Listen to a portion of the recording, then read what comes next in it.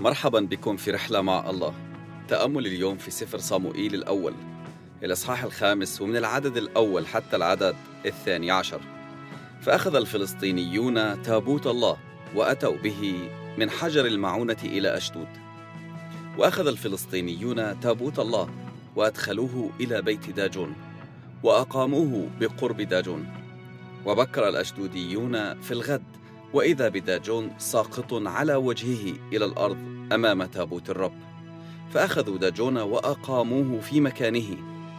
وبكروا صباحا في الغد، وإذا بداجون ساقط على وجهه على الأرض أمام تابوت الرب، ورأس داجون ويداه مقطوعة على العتبة، بقي بدن السمكة فقط. لذلك لا يدوس كهنة داجون وجميع الداخلين إلى بيت داجون على عتبة داجون في أشدود إلى هذا اليوم. فثقلت يد الرب على الأشدوديين، وأخربهم وضربهم بالبواسير في أشدود وتخومها. ولما رأى أهل أشدود الأمر كذلك، قالوا: لا يمكث تابوت إله إسرائيل عندنا، لأن يده قد قست علينا وعلى داجون إلهنا. فأرسلوا وجمعوا جميع أقطاب الفلسطينيين إليهم، وقالوا: ماذا نصنع بتابوت إله إسرائيل؟ فقالوا: لينقل تابوت إله إسرائيل إلى جت. فنقلوا تابوت إله إسرائيل.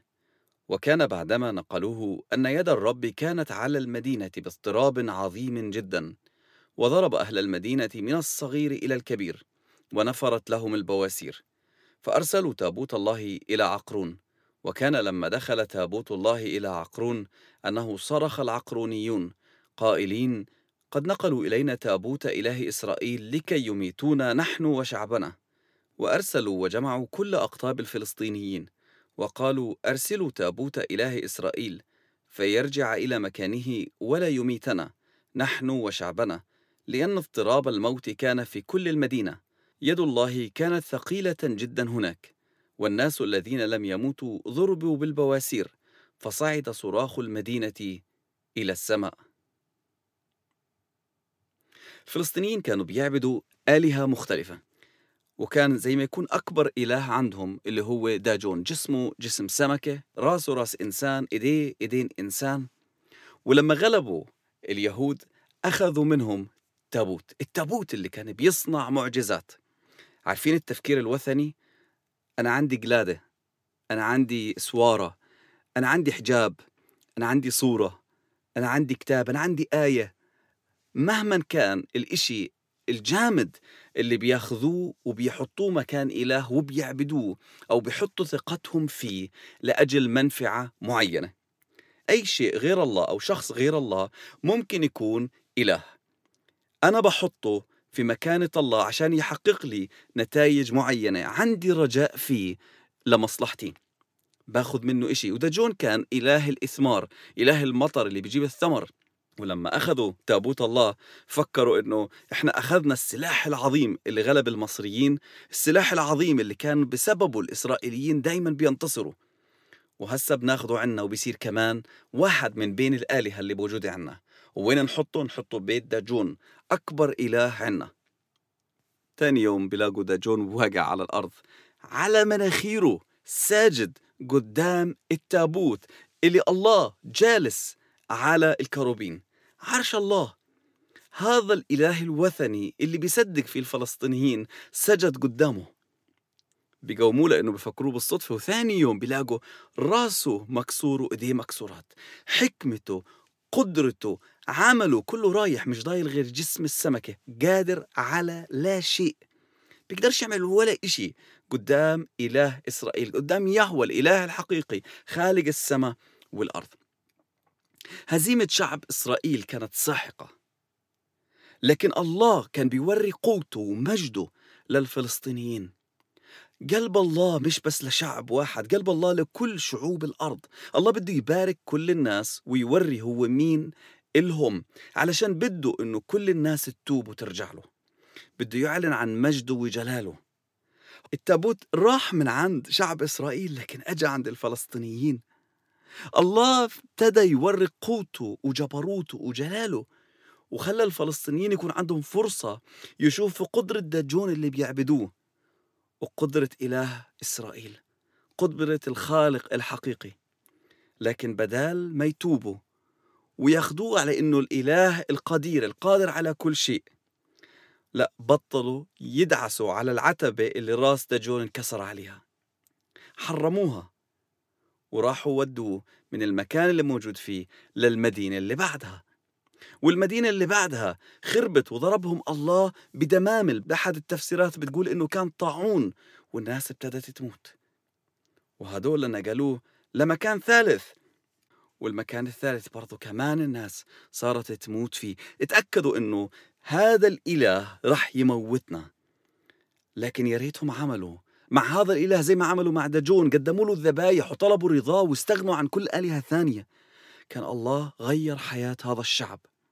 الله دايما كان بيعمل هيك، كان بيبعث أولاده حتى في عقابهم لأماكن ثانية علشان يبارك هدول الشعوب ويوري هو مين.